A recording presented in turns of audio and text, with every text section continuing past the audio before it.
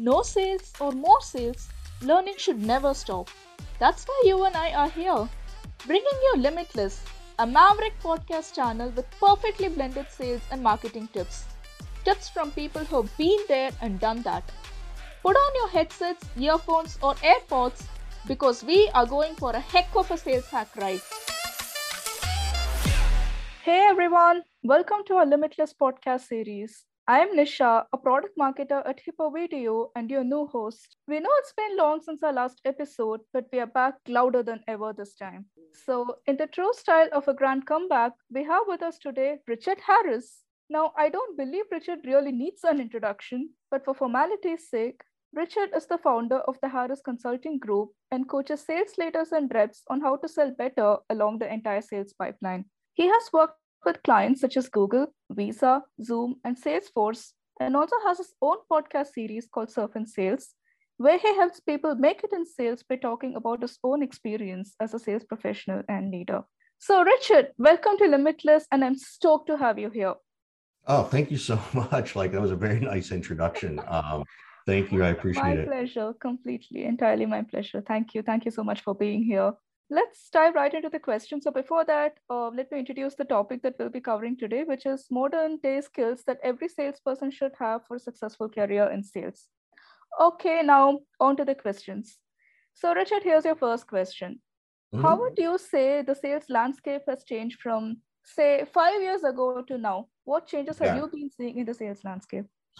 there's a couple of them. So one, technology continues to be growing and helping, right? Whether it's Zoom Info or the Sales Loft or the Hippo videos or all those things. Like everything you guys do is changing and helping. It also means that the sales rep has to have a little bit more tech savvy in some worlds. Um, it doesn't mean that the veteran salesperson who's been doing it for 25 years has to change everything that they've been doing. But it does mean the new people coming in need to have a better understanding. So I Absolutely. think that's one piece. I also think social has changed.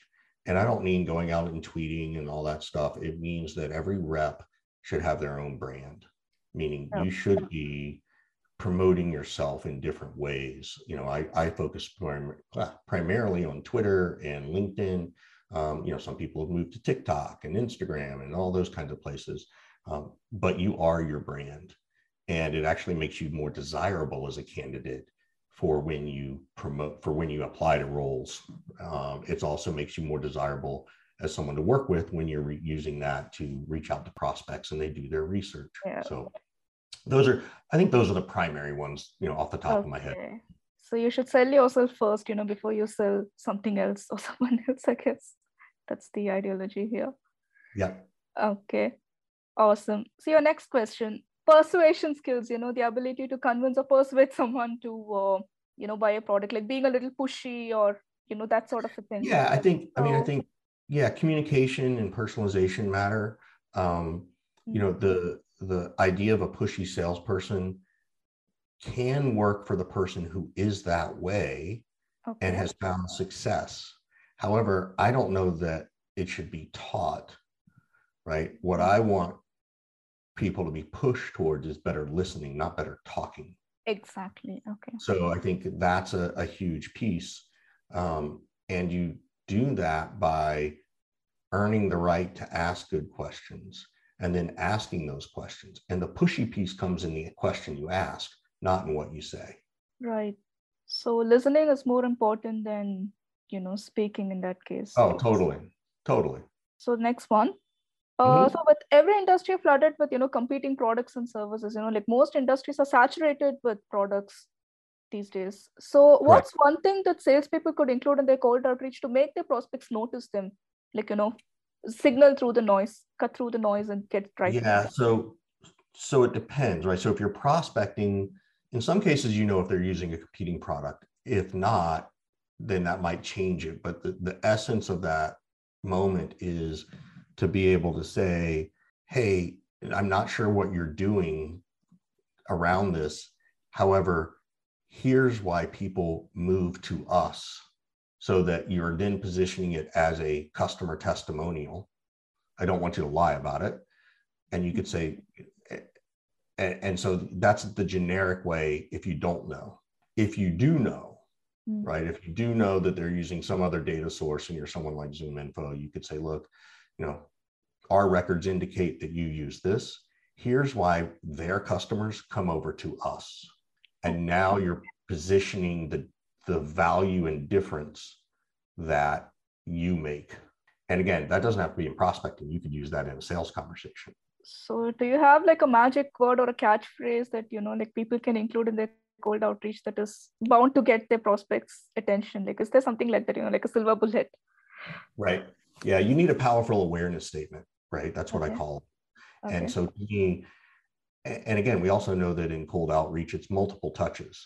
So this is just one of the many touches. On to the next one. So how important is virtual selling in a post-pandemic world? I mean, in the pandemic world, like there's been a lot of focus on virtual selling, but with the world now coming out of the pandemic, is it still relevant, virtual selling? Yeah. Well, I guess let me ask you, I'm going to ask you a question back. When you say virtual selling, what do you mean? Because you're asking it from a certain context. And I want to understand your context. Correct. Like, usually it's people going out on the field and meeting people in person, or having conferences, meetings. That's how sales usually gets done, right? Like, I mean, that's been the most effective way to do sales so far. Like, once you get past a certain point, meeting people in person. Yeah. So here's the deal. Yep. I disagree with that. Okay. I think that is what people think and have been misled to believe. Okay. Because I've been doing inside sales, whatever you want to call it, since the 90s. And the reason I have is because I hated being on the road. Now, look, if you're working for GE and you're selling some huge industrial complex, or you work for Boeing and you're selling an airplane engine, I get it. Like that makes sense, right? But this whole belief of, field sales, if you really went and looked at it, I've never done the data search, but in the last 10 years, I don't see a lot of field salespeople roles. I see way more inside salespeople roles. Very true. Yeah. And it's interesting because for the longest time, we were considered the stepchild. We were considered you're inside sales. And it's like, we're way more profitable because someone believes that we should make less money in terms of salary. And by the way, we actually can get more done because we're not driving and sitting on planes and doing other stupid stuff. So to answer your question around virtual sales, it's all I've ever done. It's all I've ever done. And every inside sales team I've managed, it's all we've ever done. So this belief system that, I had this issue, like I had this when the pandemic started of like, we have an outside sales team. We need to teach them how to sell internally. And, for the life of me, I said, well, what does that mean to you? And they didn't know how to answer the question, which then means they've been misled this false belief system. Right. There's nothing different, right? There's nothing different around inside sales and outside sales, unless there's some sort of hands-on thing. Like I said, or again, it's this, look, if you're going to sell somebody $1 million, blah, blah, blah, I get it. Like you need to go shake their hand and, you need to look them in the eye, and I get it. Yeah. The cool thing though, is we've all survived and everybody's realizing we don't need to do that anymore.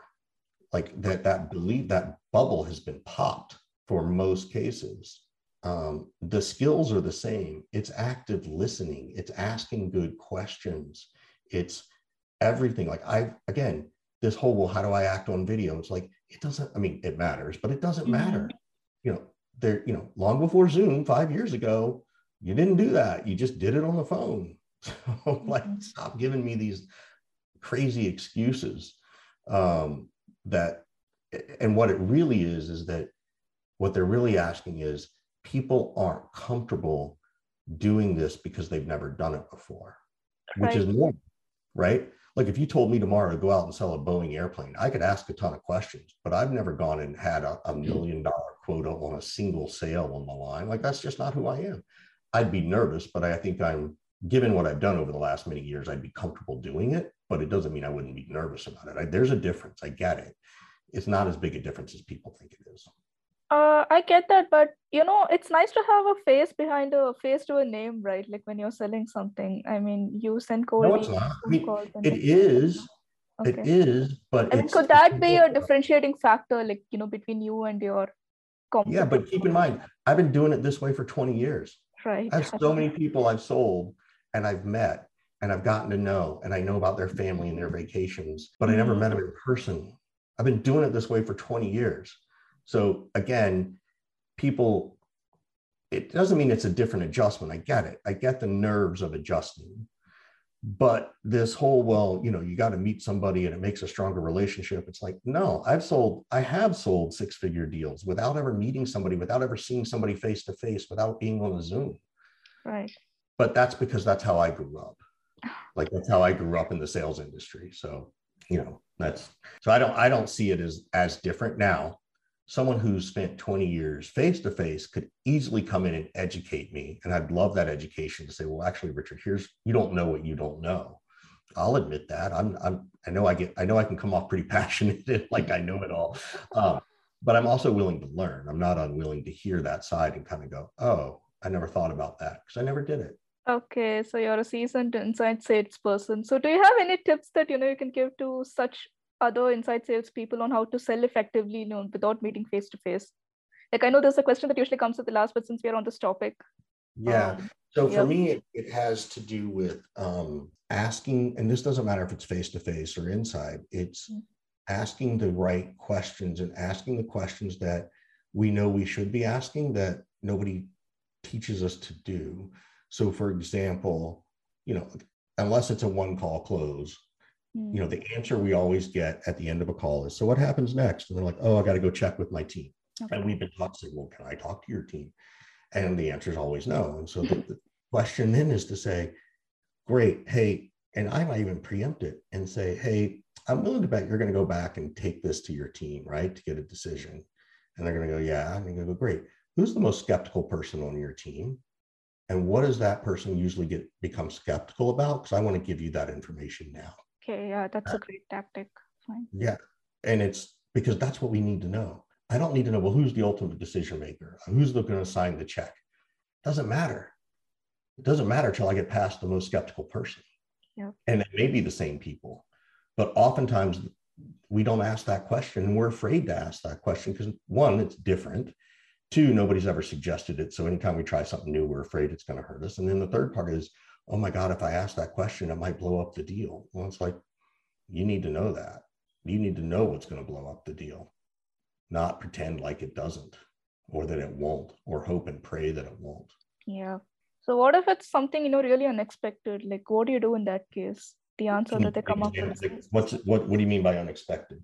I mean, the part where you said about, okay, I'll get back. I need to talk to my team and then, get back. So like you ask them, right? Okay, so what's the blocker here? So what if you get a really unexpected answer? Like, okay, we are short of budget, or this is not what we're looking for at this time, or we are going with your competitor or something like that. There's some obstacle like that. Right. There's rarely an objection that we don't know the answer to. Right. It's competition. It's do nothing. It's build versus buy. It's I don't know. They might say, well, I don't know, which then means you're not talking to the right person. It could be budget, budget is really an indication that we haven't done a good job of discovery to prove value. Right. So again, that's what I mean. You have to be willing to ask these kinds of questions. And if someone says, well, we're not sure if we have it in the budget, it's like, well, then that means I didn't do a good job in discovery to show the value and the economic impact that my solution provides, because it's about economic impact. It's not about ROI. Nobody believes ever the R when you talk about ROI, even though they ask. Right? They only see the I. They never believe the R. And I don't care how good your algorithm is, it doesn't matter. That word ROI just brings up a huge wall. So it's about showing the economic impact and explaining that in a way that's different than ROI. Got it. Coming to the topic of discovery calls, Richard. So what are some must-ask questions, for salespeople to their prospects during discovery? What are some questions they have to ask their prospects? Yeah. So generally speaking, right, because it's different. How are what in the beginning, it's like, well, what even made you want to take this call? Like, what is it? And then digging in, well, oh, you're interested in that. Well, can you tell me what that means at your company? Because it's different everywhere. And even if it's not, the prospect wants to be treated like they're different and that they're unique, and they are, because their world and their mind is different. And then asking more questions around, hey, you know what, it's almost August of 2022. Just out of curiosity, what made you want to talk about it now versus January of 2022? What has changed? Okay. Yeah, what has changed? And then, understanding, well, how much better is what we're showing you than what you're currently doing? Right. Now, here's a couple of questions I would encourage people to stop asking 99% of the time. Yeah, that is more important than the right questions to ask. Yeah. Particularly in a demo world, which is explaining something and then saying, oh, does that make sense? Because we always get false positives there. And I think that's compelled to say yes. Yeah. And they're right. So the question then is, hey, I want to pause here and I want to see what questions you might have. Hey, I want to pause here and see, how does this compare to what you were thinking coming in? How does this compare to what you're doing? Is it better than what you're doing? Is it worse than what you're doing? How much worse is it? Because I don't need to waste your time. How much better is it? And you can drive that into this economic impact in conversation. So. Okay, thanks for that, Richard. That was truly insightful. Now, on to the next. So trust is one of the most essential factors, in building prospect relationships. So what are some of the ways that, salespeople can build this trust in the initial conversations? Yeah, so I teach a thing called a respect contract, where I encourage people to just sort of say, hey, I've got us down for 30 minutes. Does that still work? And they'll say, yes, great. And then I tell people to say, hey, by the way, in 25 minutes, I'm going to call a timeout so we can see where we are. Okay. There's nothing worse than getting to the end of the meeting and someone going, oh, yeah, we're at the end of the meeting. Yeah, email me next week. I'll give you an answer. It's like, we're never going to hear it. And then being able to say to them, look, I think we're both here for the same reasons. You're going to ask me questions. I'm going to ask you questions, and we're going to figure out if this is a fit. And if this works, great. If it's not, tell me. And likewise, I'll tell you if I can't do it, and I'll even point you in the right direction. So being willing to tell them where else they should go is really important in my mind. And then the key piece of this is to then transition out of this, transition into, so what made you want to take this call today? So this is a tactic I called the respect contract, because it's not about forcing them into any kind of conversation. It's about me respecting myself and my time and theirs, and putting us both on an even playing field, and allowing me to take total control without being a general, without being a jerk about it. And obviously they have time to ask me questions and take it where they want, but I'm going to make sure I maintain control of my process. So to me, that's the high level. It's called a respect contract. That's what I teach. So I'll pause there, but that's the basics of it. Okay, got it. Right. And so how big of a factor is personalization and communication? Talked about trust. So next on to personalization. How big is that? How big of a factor? Personalization? Yep. I think it's super important. I think it depends on your definition, right? There's personalization, meaning what do we think the basic ICP, right? Who's our ideal customer profile? What are the different personas that are involved in that decision? Personalization matters, right? I think for me, this goes back to branding, right? If the data says that our customers are so far down the sales cycle before they even reach out to us, well, what have we done as an organization to brand ourselves, and what have I done as an individual to brand myself? So, as a salesperson, I am a free agent, and I'm a business person. I am Richard Harris LLC, not just Richard Harris, salesperson for blank company. Okay. And so when I have people that I talk to, I send them, by the way, here's who I am. Here's the stuff I've written about, because I want them, it's not about me bragging. It's about, I want to get to know them. I want them to get to know me. And I think it does matter. I think, telling me you went to the University of Maryland and I went to the University of Maryland, I don't know that that's really, the end all be all of personalization. Personalization for me comes to relevance. And saying, hey, for other people in this world, in your position, here are the challenges we've heard folks like you are having. I'm not sure if you're having the same. If they're different, let me know so we make the most use of our time together. That's personalization. Got it. Okay. So research is important, right? Like before you talk to anyone. You need to Mhm. know them. Yeah. Mhm. It doesn't hurt. Look, by all means, yes, I'm going to go look at their LinkedIn profile. I'm going to see where they went to school. I'm going to see if they write or comment on things on LinkedIn and like certain things. Some people do, some people don't. I sell to salespeople, right? I sell to sales leaders. So I can instantly tell if someone's, social, right? And their Right. engagement, right? So I think the same thing for your sales team, right? Like you're probably selling mostly to salespeople and sales leaders. So you can see what their engagement's like. Plus, based on what you guys do, you build instant personalization. Like that's just like Right. an instant piece. Yeah. Um, and that matters. And I think personalization, I think it goes back to what you said earlier, which is personalization isn't about the person you're talking to. It's about the communication between two people. And, you mentioned the word trust, which I teach people or I say to people is that I want our prospects and customers to fall in trust with us as salespeople. I, I want them to fall in love with Hippo Video because it solves a pain, but I need them to fall in trust with me first. And so that's how I look at personalization. And maybe there's a different question you had behind that. And so feel free to re-ask it if I didn't answer it the way you were kind of thinking. No, I think you pretty much covered it, Richard. Like this is exactly what I was looking for, the kind of personalization that we do and you advocate. So yeah, it all boils down to trust. Yeah, As you rightly said. always. Okay. The next one is, what does the future of sales and salespeople look like? Like, is it going to stay the same or is it going to evolve into something else? Meaning the individual sale or the salesperson? Sales in general, like with everything that's going on around us, we are Yeah, probably at the phase of a I recession think, and everything. So yeah, I what does the think future look like? it means you're going to need to get rid of the maybes in your pipeline. Okay. And I mean, I've been teaching this forever, but I think particularly now, nothing will exhaust the spirit and will of a salesperson than chasing maybes.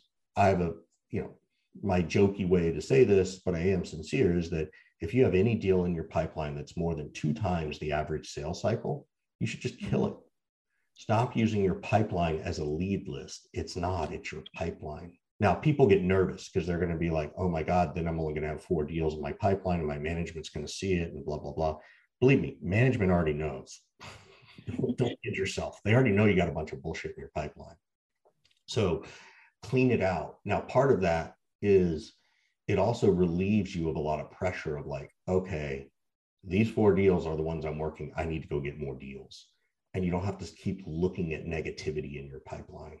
And Right. that's the challenge. So a lot of people don't do that. They don't see it that way. They don't like to use the technology in that way, but that's what you should do. Like it's no different now than it was before, but I think it's more important now because people need to know what the accuracy of the forecast is. I think forecast accuracy is going to continue to be a big piece. We've seen that growth in the last 5 years from different tools out there. I think that the differentiation in how you do business is going to matter as much as what you do. I say that all the time too, is like, this goes back to, I need people to fall in trust with me. How I conduct myself during the conversation matters and will get me shortlisted. Doesn't mean I'm going to win more, but I'm going to get shortlisted. And then, then I do end up winning more, but I need to get to the short list first. People will choose you not just because of the solutions and the pains you solve, but also on how you conduct business, not just what you do for business, but how you conduct your business. I win so many business deals that way. They're like, I just liked how efficient you were. I liked how you communicated. We're open with dialogue, blah, blah, blah, blah, like all that stuff. So I think that's a big difference. I also think that I think goals are going to shift. Like we're already seeing it, which really tells me that the goals were out of whack in the first place. Like it's kind of like, everything's come home to roost, as we say here. It's like, oh yeah, I guess our goals were out of whack. So anyway, so that's what I see. So how are the goals changing? Like, could you elaborate a bit on that? Like, what were they before and what are they going to be going Well, I forward? think they need to be more realistic. I think VCs, if you're in a startup world, look, the VCs want as much of their money back as fast as possible. So they push out there for these goals.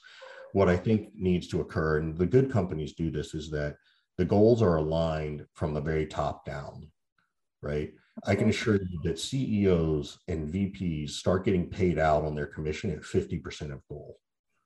If the sales team isn't doing the same thing, then that's unfair. Yeah. That's the kind of stuff I'm talking about.